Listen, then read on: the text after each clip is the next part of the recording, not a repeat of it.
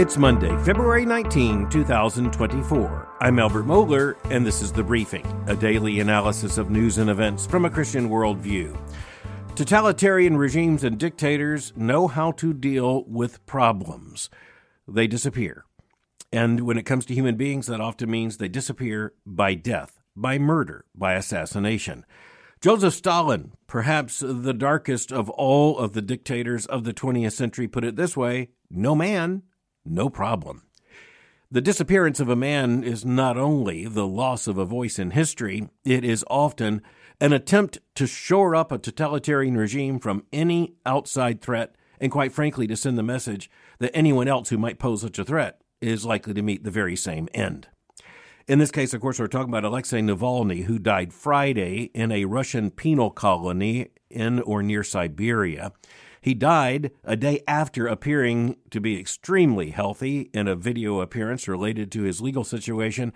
He died after prison authorities said he had taken a walk and then collapsed. In any situation in which the main political opponent of an autocrat at the head of a government, at any point when such a person should just disappear, having been healthy, all of a sudden end up dead, that would raise a lot of eyebrows, and it would raise huge questions. But in this case, let's be honest, we're talking about a documented, continuing effort by the Russian regime to kill its most prominent political opponent.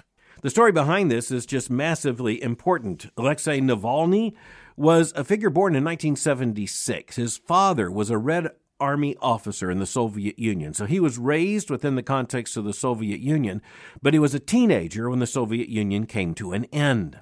He was a part of a rising generation in what had been the USSR and is now Russia, a generation that confronted an open question as to what kind of country Russia was going to be.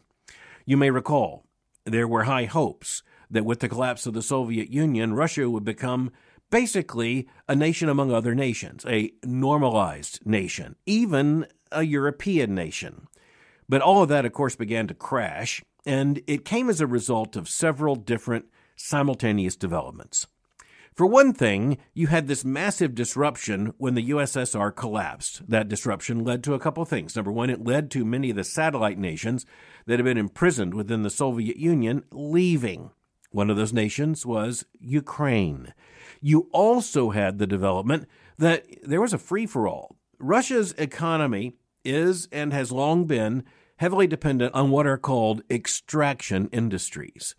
Those are sections of the economy, often it's referred to as extraction, which means you're taking them out of something and most importantly out of the ground.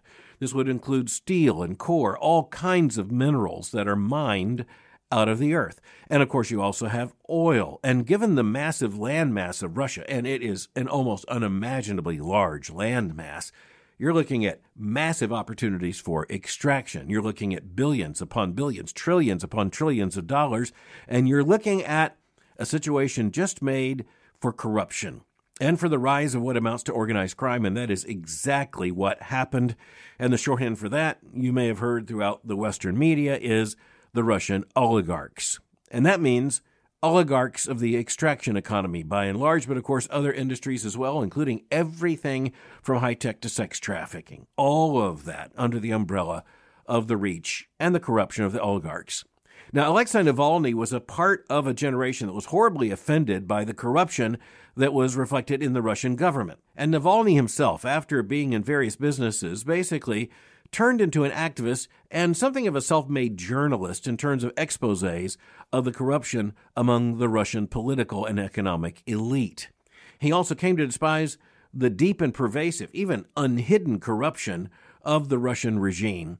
And that was true under Vladimir Putin, most importantly, but also under Dmitry Medvedev, who served for a relatively brief period of time as a president in the interim between Vladimir Putin serving in that post. But even then, Vladimir Putin was the power behind the throne. He had himself made prime minister, and no one really doubted who the center of power was. Navalny formed a political party along with others who were very concerned, wanting Russia to follow a more democratic and, frankly, a less corrupt future. And Navalny himself ran for various offices, including mayor of Moscow. He was not only telegenic, he also understood the new communications environment. He was and this is in contrast to other Russian leaders, he was a master of social media. He knew how to engage the media. He knew how to speak to the West. He also knew how to speak to the Russian people, most importantly, younger Russian people. As such, he posed a direct and undeniable threat to Vladimir Putin and to the oligarchs and to the entire corrupt regime. He named things for what they were, he exposed them, and he sought to organize opposition, believing that the formation of opposition parties in Russia could eventually lead to the overthrow of the corrupt regime. But instead, predictably, and given the history of Russia, following a very familiar pattern, the regime struck back.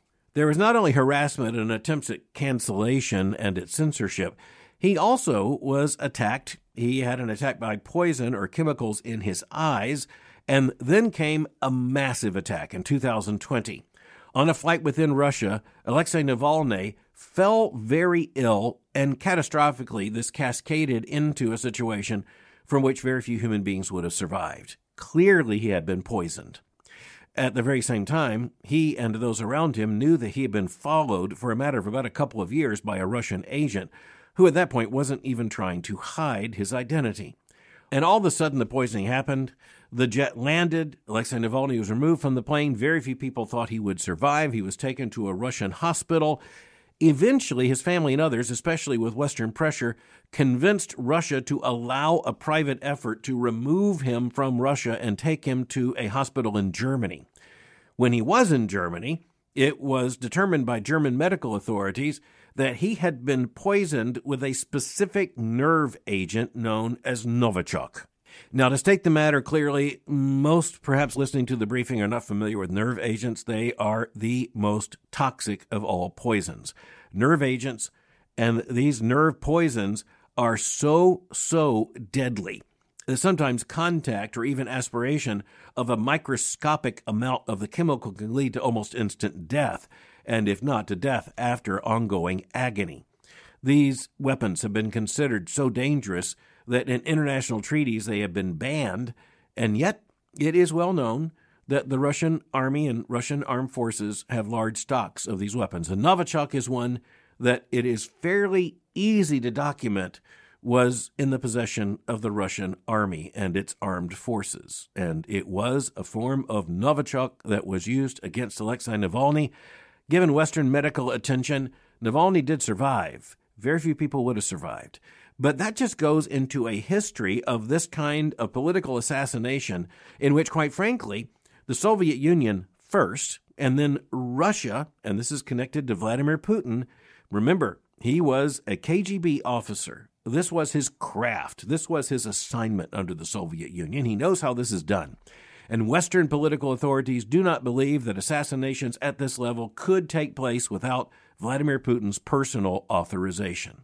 The Soviet Union sent a very, very clear signal that it would find you wherever you are if you were the enemy of the regime and you had publicly embarrassed the regime.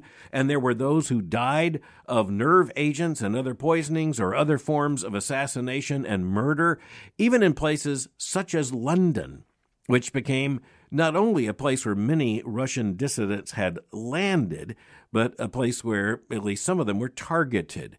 And there were very famous murders that took place, all connected politically to the Kremlin, and there were other attempted murders that took place. And one of the interconnecting issues here was often the use of this kind of nerve agent, which appears to be a favored way of the KGB and of the current Russian regime of getting rid of its enemies. Given that Western medical treatment in 2020, Navalny returned to health, and he also returned to voice. What's most amazing is he also returned to Russia. There were many at the time who were asking why Alexei Navalny would return to Russia, and almost certain imprisonment, if not worse. And now we know it was certain imprisonment and certain worse. Navalny seemed to be driven by a patriotic impulse that he could not speak to the problems in Russia if he was unwilling to be in Russia. And you can question the wisdom of that. As you go to the Cold War and other periods during the 20th century, it can be an open question as to whether or not a dissident like Alexei Navalny can or cannot be effective outside the country of concern. But Alexei Navalny was a Russian patriot. He spoke openly, publicly, in terms of his patriotism. He returned to Russia because he wanted to lead an opposition. He wanted to lead to a democratic reform and uprising. He spoke of being absolutely convinced that one day it would happen. Now, that raises a very interesting question. Was Stalin right? No man, no problem. It is really clear that Vladimir Putin is the student of Joseph Stalin on that lesson. But here's where Christians thinking this through need to understand one of the lessons of history, which is unpredictability. As you look at something like this, you look at the martyrdom in one sense, martyrdom for the cause of Russian democracy, Russian integrity, of different Russian political future. As you look at an Alexei Navalny, does his death now strengthen the Russian regime or does it weaken it? Joseph Stalin's long-term bet was that the West would forget all these things out of political pressures and historical contingencies and move on. And at least during his lifetime and during his reign of terror, that was apparently true. Joseph Stalin experienced the West as a set of countries that would be vocal in opposition to the horrors of his regime until they needed him or until they needed to do business with him. Vladimir Putin clearly is counting on the same thing. On the other hand, it is also clear sometimes that a death like this can have very unintended consequences. And those who shared the hopes of Alexei Navalny simply have to hope that there will be no way that the Kremlin can suppress the reality of what it has done, and that somehow there will be a cumulative sense of moral outrage such that a younger generation perhaps will rebel against the corruption of the regime of Vladimir Putin. The other thing that we know, and Christians know this particularly so, is that Vladimir Putin can't live forever. And so it may be that he is like Joseph Stalin. He dies in office, his horrible reign basically to be undone and denied by successors, who, by the way, might well pick it up and do the same thing again. Just a couple of final notes on this story. Number one, we probably will never, ever know exactly what was the cause of death of Alexei Navalny.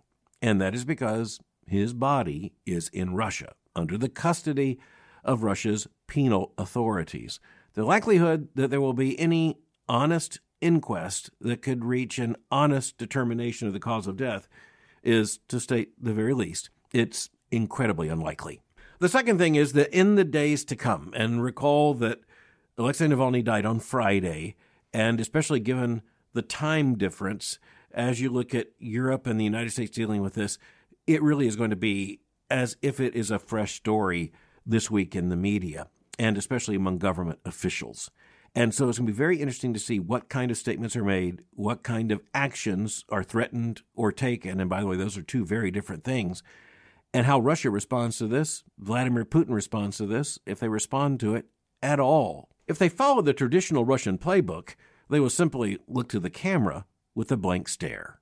Next, we'll be returning to the question of Russia and Ukraine in coming days, but right now I want to look at Russia and outer space, because unexpectedly, that also turned into a very big story as America went into the weekend. And it emerged from a very strange and unprecedented source, a tweet from the chairman of the House Intelligence Committee. Congressman Mike Turner, Republican of Ohio, chairman of the committee, posted on the 14th, quote, "Today, the House Permanent Select Committee on Intelligence has made available to all members of Congress information concerning a serious national security threat. I am requesting that President Biden declassify all information related to this threat so that Congress, the administration, and our allies can openly discuss the actions necessary to respond to this threat." End quote.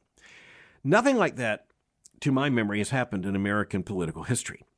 And this demonstrates a couple of things. Number one, the power of social media and the fact that headlines have now sometimes just shifted from the mainstream media to social media. But the second thing is, as this unfolded, it appeared at first as an effort undertaken by a Republican committee chairman in the House to coerce the White House to release information it did not want to release. There might be something to that angle. On the other hand, as the days unfolded, it appeared that the Biden administration knew that the chairman was going to release this statement. And quite frankly, when it comes to the kind of intrigue that takes place, not so much within a government, but among governments, and that includes the relationship right now between the United States and Russia, there is probably more acting in concert than acting in conflict on the American side. But after Wednesday and then Thursday and Friday, as events unfolded and information was released, it became very clear that the big threat here is one documented by American intelligence, and that is that Russia has developed and made capable a space weapon that is basically a very deadly anti-satellite killer. And that means that the race to war in outer space is now continuing, perhaps by leaps and bounds. It's hard to say. United States authorities came back. National Security White House spokespersons came out and said, look, this is not an imminent danger. And even as there was the description of a nuclear element to this, they said this isn't so much a nuclear weapon as it is, well, they weren't really clear about what exactly it might be. But it appears to be a Russian killer satellite. Now, such a thing has been envisioned in the past. And, of course, some of this has come not so much from military history, but science fiction. And you just look at Star Wars and look at so many of these, say, entertainment events of the 1970s and 80s. The idea of a killer satellite was something, well, it's very James Bond-like, but it's also very real. And this gets to another issue that many people have simply not been watching. Russia's invasion of Ukraine, a brutal aggression by Russia against its neighbor to the east, led to a war that has come, as most major wars do, with some pretty big revelations about the present and future of war. For one thing, on the lower level of technology, and if this is a low level, you can understand how high the high level is. At the lower level of technology, one of the most effective lessons of the war between Russia and Ukraine is Ukraine's use of drones, a very strategic use of drones, killer drones. And that means that little vehicles, which may cost just hundreds or thousands of dollars, can have a very big impact. And, Ukraine has made that very clear with missiles and with drone attacks that are taking out major Russian naval vessels. And so this is no longer just science fiction. This is now science fact, but that really changes the war. And by the way, a little footnote here, that also means that just about anyone armed with this kind of weapon and the knowledge of how to deploy it in war can pose a very deadly threat, even to a very big power. And so there's a warning to Goliath about any number of Davids, so to speak. But even as the use of drones has been transformed in this war and has transformed the war, at the high-tech end, it is satellites.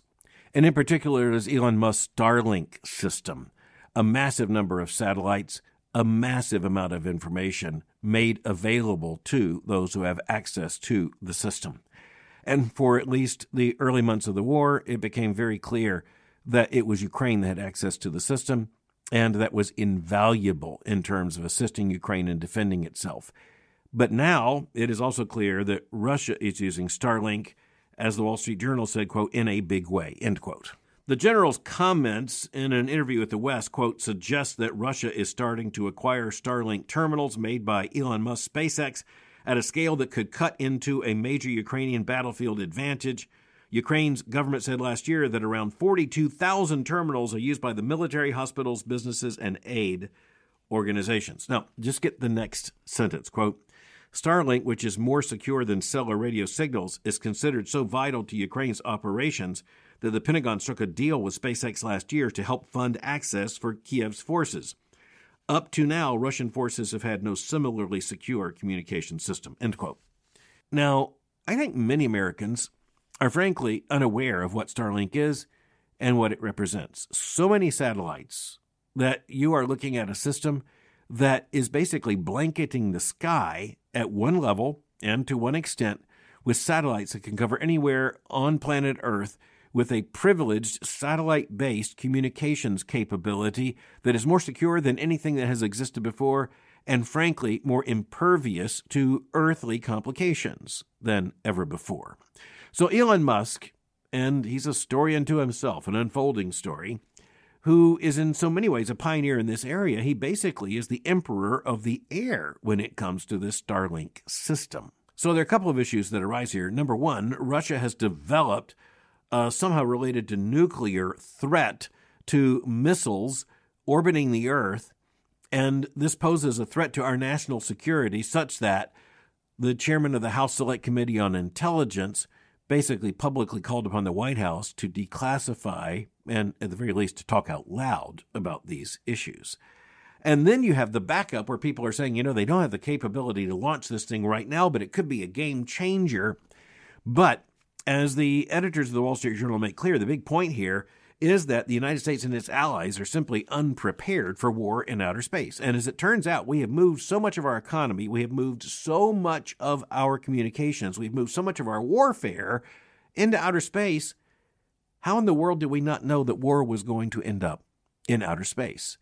Now, from a Christian biblical perspective, just understand what this means. It means wherever human beings go, sin goes. And so human beings can go into outer space with all kinds of highfalutin ideals of how we're doing this in the name of humanity. And this is going to be a regime and an area of peace. The next thing you know, there are defense satellites, killer satellites, dangerous satellites, satellites used by the enemies of those very same things, orbiting in the very same band. But finally for today, we simply have to go to an issue that also made huge headline news. As the United States went into the weekend, it's been an incredibly intensive weekend in that sense. This has to do with a verdict of $355 million against the former president of the United States, Donald Trump, for civil fraud. This took place in a New York City courtroom. $355 million with interest. It could well total somewhere around $450 million. This on top of more than $80 million in civil penalties already handed down against the former president. Now, at this point, I simply want to say to listeners to the briefing, these are the hardest issues for me to talk about. Because when you talk about Donald Trump, you are talking about someone who is a force unto himself. And when you talk about his enemies, they also are a force unto themselves. And in one sense, they live off of each other. And as you look at this, we do recognize this is a major blow to the former president. Regardless of how wealthy he is, virtually no one has ready cash of around $500 million for this kind of civil penalty judgment, or put together these kinds of judgments. The other thing is that given the New York system is that even if he appeals, he has to put up the money in order to press an appeal. That makes the situation all the more difficult. The verdict that was handed down in this case, which came down to the former president and his company misrepresenting the value of real estate properties and the total wealth of the Trump organization when it came to getting loans, and in particular from the Deutsche Bank. And even the allies of the former president will indicate that, yes, there were misrepresentations. And yes, there were very, let's just say, optimistic valuations that were used in order to gain advantage in securing loans at a lower interest rate. But here's the issue, though. Even though New York Attorney General Letitia James has gone after the former president on these grounds and his company, and by the way, this verdict comes with a ban on the former president from involvement in New York business basically for about 3 years. It's a major blow to the Trump organization, and both of Trump's sons were also the recipients of judgments, multi-million-dollar judgments in this case, but nothing like the former president.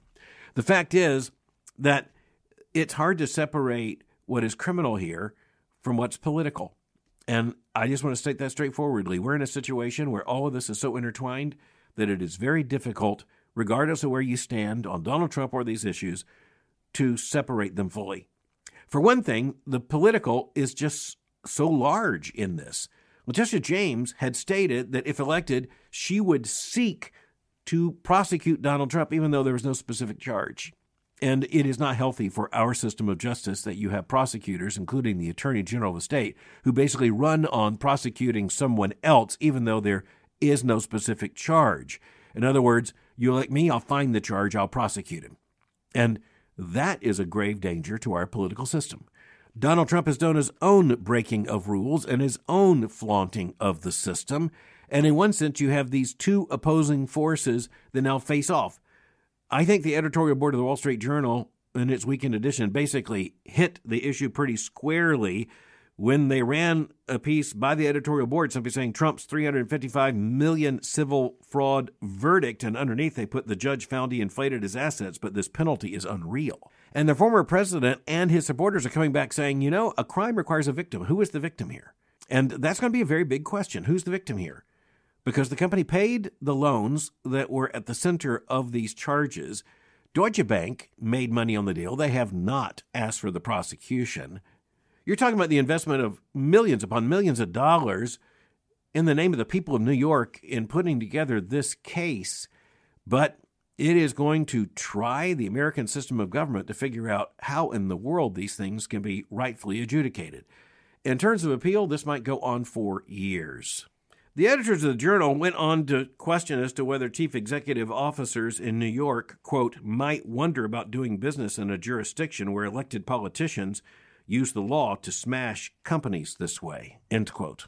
Thus far, many of these prosecutions have actually effectively helped the former president in building political support for the 2024 Republican nomination and for the presidential election. Will that continue? It's hard to say. But this much is really clear, and it appears to come with a good biblical background in terms of our understanding.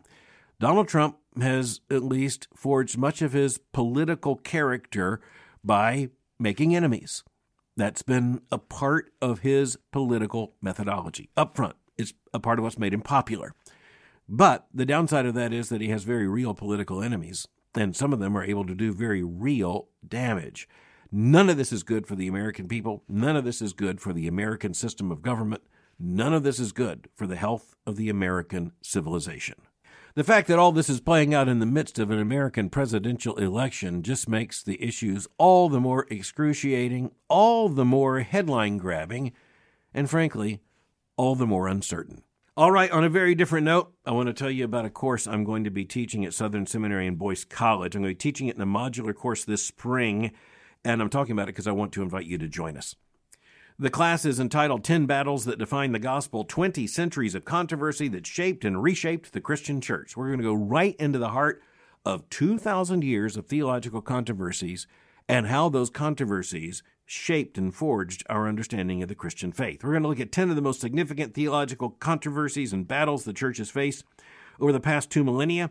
We're going to start out with the formation of the New Testament, the development of New Testament Christology, modern debates over sexuality and gender. We're going to cover a lot of territory. Just imagine, in between all of that are debates such as the Reformation. This is really going to be interesting. Our purpose, of course, is not just to understand the past, but to come to understand our responsibility for defending and teaching and perpetuating the faith once for all delivered to the saints in our generation. The course is going to begin March 19. It's available to both on-campus and online students. To learn more, just go to sbts.edu/Mohler course. That's one word, Mohler course. I hope to see you there. Thanks for listening to The Briefing. For more information, go to my website at albertmohler.com. You can follow me on Twitter by going to twitter.com/Albert Mohler. For information on the Southern Baptist Theological Seminary, go to sbts.edu. For information on Boyce College, just go to boycecollege.com. I'll meet you again tomorrow for The Briefing.